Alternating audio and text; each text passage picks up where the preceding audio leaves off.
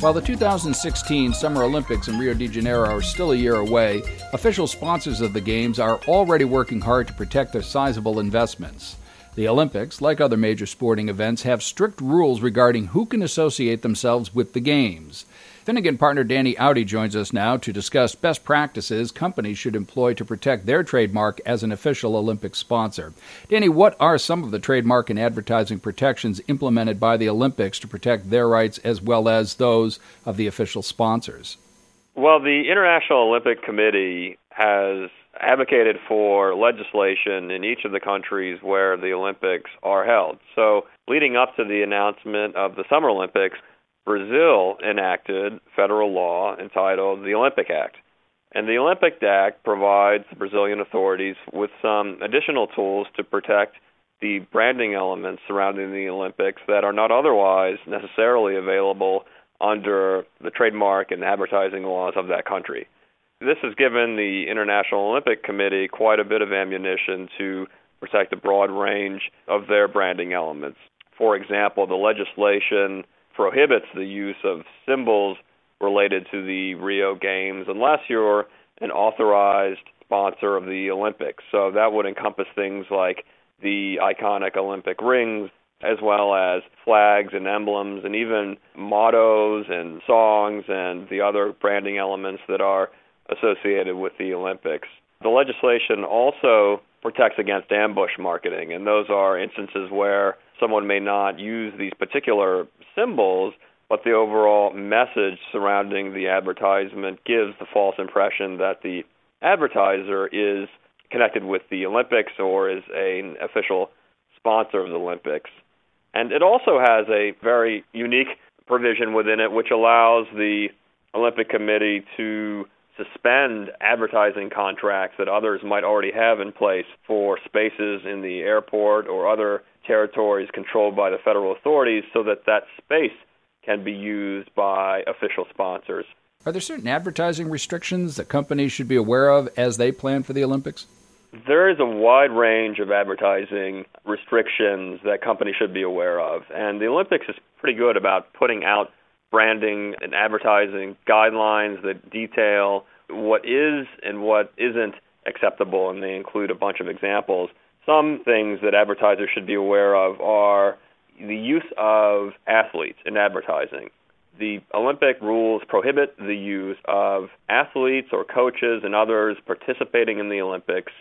You cannot use those individuals in advertising airing during the Olympics, including the 15 days before and after the Olympics.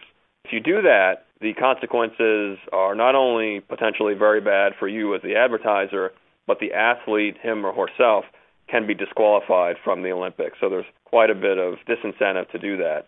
There are also restrictions that companies who are providing equipment and clothing to the athletes need to think carefully about.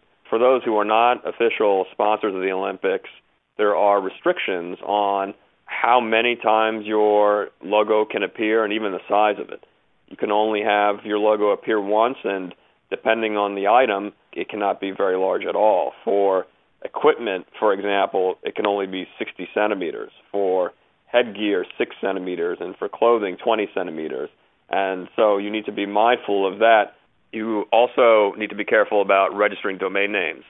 The Olympics has restrictions on the registration of domain names that include Olympic trademarks, and so you need to be mindful of that as you gear up for promoting your brands during the Olympic period. Sporting organizations need to be particularly careful as well because there are guidelines restricting sponsorship of athletes. So while during the regular season you may sponsor a particular athlete, have an endorsement agreement with them, etc., once they compete in the Olympics, you cannot advertise that promotion by tying it to the Olympics. And Danny, what examples of infringement should official sponsors be aware of? Well, there have been some recent cases over the past few Olympics that are good examples of what advertisers should think about as they go forward. In the 2014 Sochi Games, there were advertisements put out by the apparel maker North Face.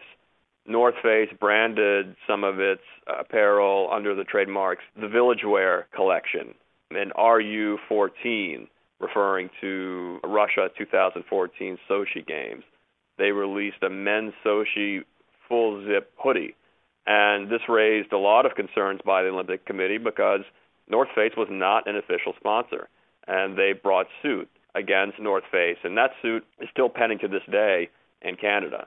And the claims have to do with ambush advertising and trademark infringement. And so even though you might not be using explicit terms, Olympics 2016, even things like village wear collection can run afoul of the Olympic Committee's rules and trademark rights. Another example is Subway. Subway has developed a reputation for putting out advertisements that probably come as close to the line as you could without crossing it.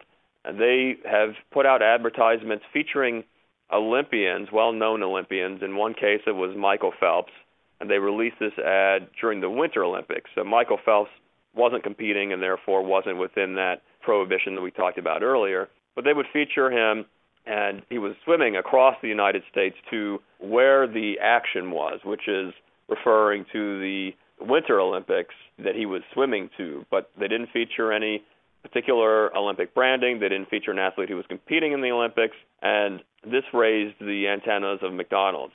McDonald's had spent hundreds of millions of dollars becoming an official sponsor, and they were very upset that Subway was putting out these sorts of advertisements without laying out the same cash. So they've raised the stink, and in response, one of Subway's marketing executives commented that they were, quote-unquote, loving the attention from McDonald's, loving it, which is one of McDonald's taglines. How is an official sponsor affected when false sponsorship claims are made by competitors?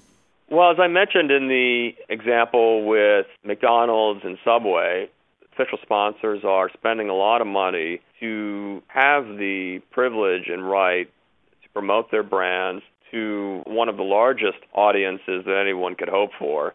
NBC reported with the London Olympics that they had over 5,000 hours of television footage.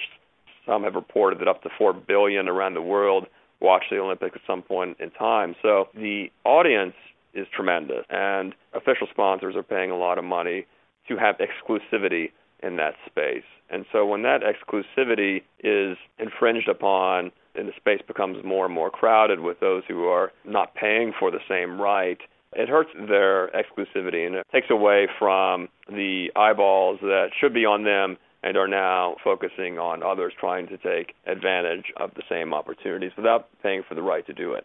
Finally, Danny, what should official and unofficial sponsors do to plan for advertising during the Olympics? Preparation is key. The Olympics are a year away, and official sponsors and non-official sponsors are already rightfully thinking about how they're going to promote themselves during this time period. If you're an official sponsor, you've paid all this money and you want to make sure that your branding is compliant with all the regulations depending on what level of sponsor you are. If you're an unofficial sponsor, you want to make sure that you're not running afoul of some of these rules. I was talking earlier about the incredible audience for the Olympics, and that's the double-edged sword. It's unprecedented exposure, which marketers love, provided that that exposure is a positive one. It's not a time where you want to risk embarrassment by running afoul of someone else's trademark rights or the IOC's guidelines and rules. So preparation and taking care and how your promotions are put out is very important. Our guest has been Danny Audi, a partner at Finnegan, one of the largest IP law firms in the world. For more commentary on intellectual property news and issues, to listen to other podcasts, and to receive additional information on the firm, please visit www.finnegan.com. Thank you for listening to this podcast from Finnegan.